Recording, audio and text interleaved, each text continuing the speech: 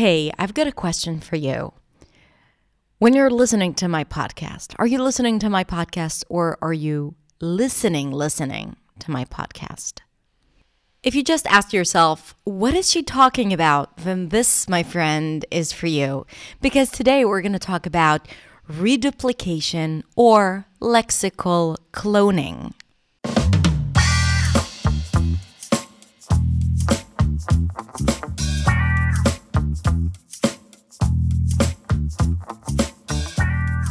Hey everyone. Thank you so much for tuning in for another episode of the Influency Podcast.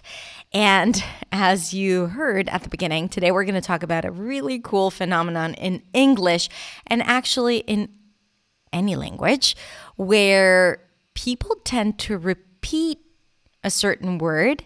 So it means something very specific.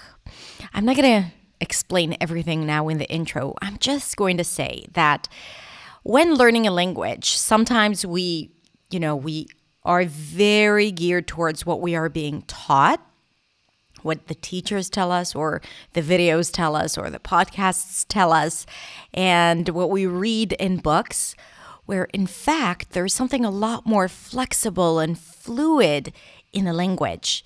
Things are changing, or you hear things or something about the intonation that indicates something that you can't really learn unless you live the language and you pay attention to how people speak.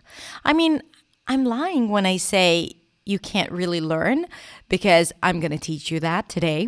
Or I'm not going to teach you that. I'm just going to put the spotlight on something that happens when people speak and say, hey, pay attention so you understand the nuances of speech and you have the power to use it yourself now that you know that, okay? And to use it confidently and not just, without knowing exactly what you're doing.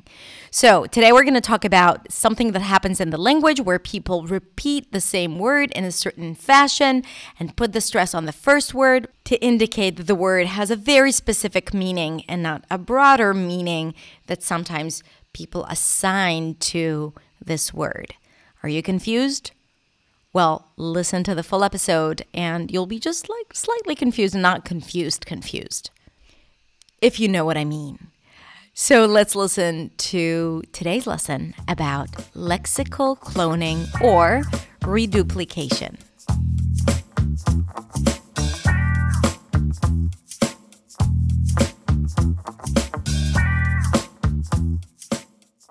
Wait a minute, you like him or you like him? Excuse me, is this vegan chocolate or is this chocolate?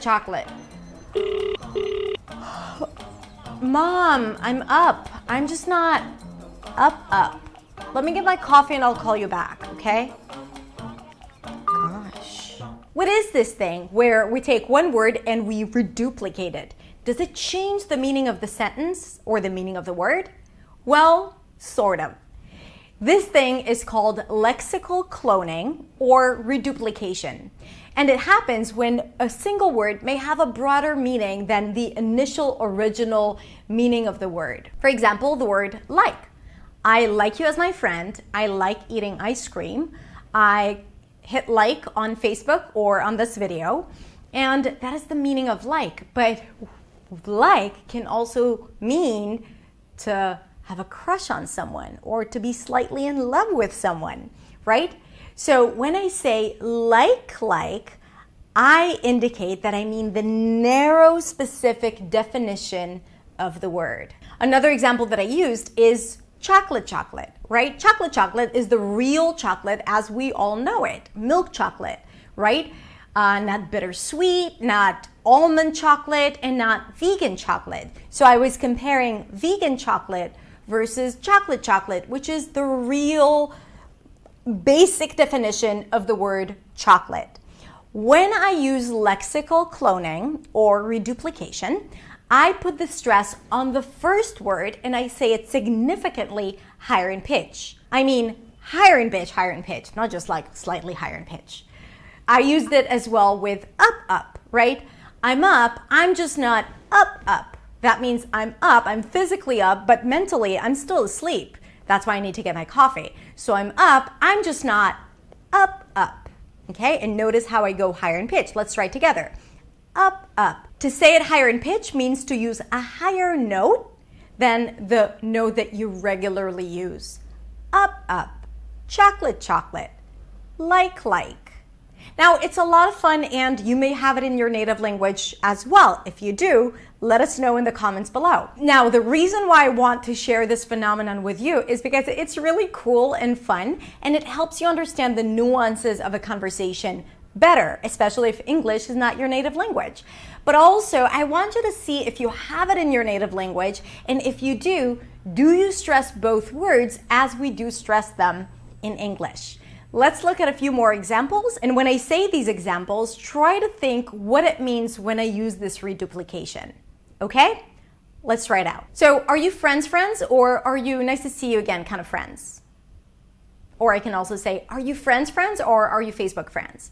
Which means not really friends and close friends, right? So I can actually ask you if you can ask him to do me a favor. Let's look at another example. Yeah, I talked to her last week, but I didn't talk to her, so I had no idea what was going on. So when I say it like that, it means that, yeah, I talked to her, meaning I only exchanged with her a few words. I didn't talk to her, so I didn't have the opportunity of going deep in the conversation and to ask her what was really going on, right? So to talk to someone has several different meanings. And when I double it up, when I duplicate it, it means that I mean this term in the most specific, enhanced, intense way possible.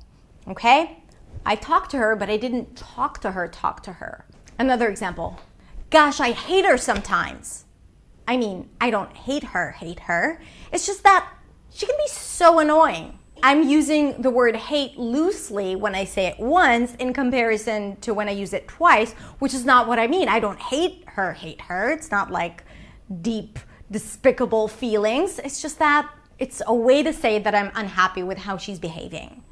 I mean, it's going to be a pretty casual event. I mean, not casual, but let's just say you don't have to put on the dress you bought for your brother's wedding. So in this case, I compare casual, which probably means shorts and sneakers, versus casual in relation to maybe what we had expected first for it to be a black tie event, and it's not. So we can wear something a little more casual, but not casual, not super casual, slightly casual, casualer, more casual.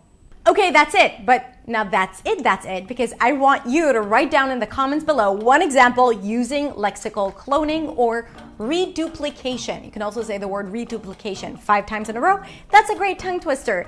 I can't wait to read all your comments, and if you like this video, click like and share it with your friends. And I mean share it with your friends. Have a beautiful week, and I will see you next week in the next video. Bye.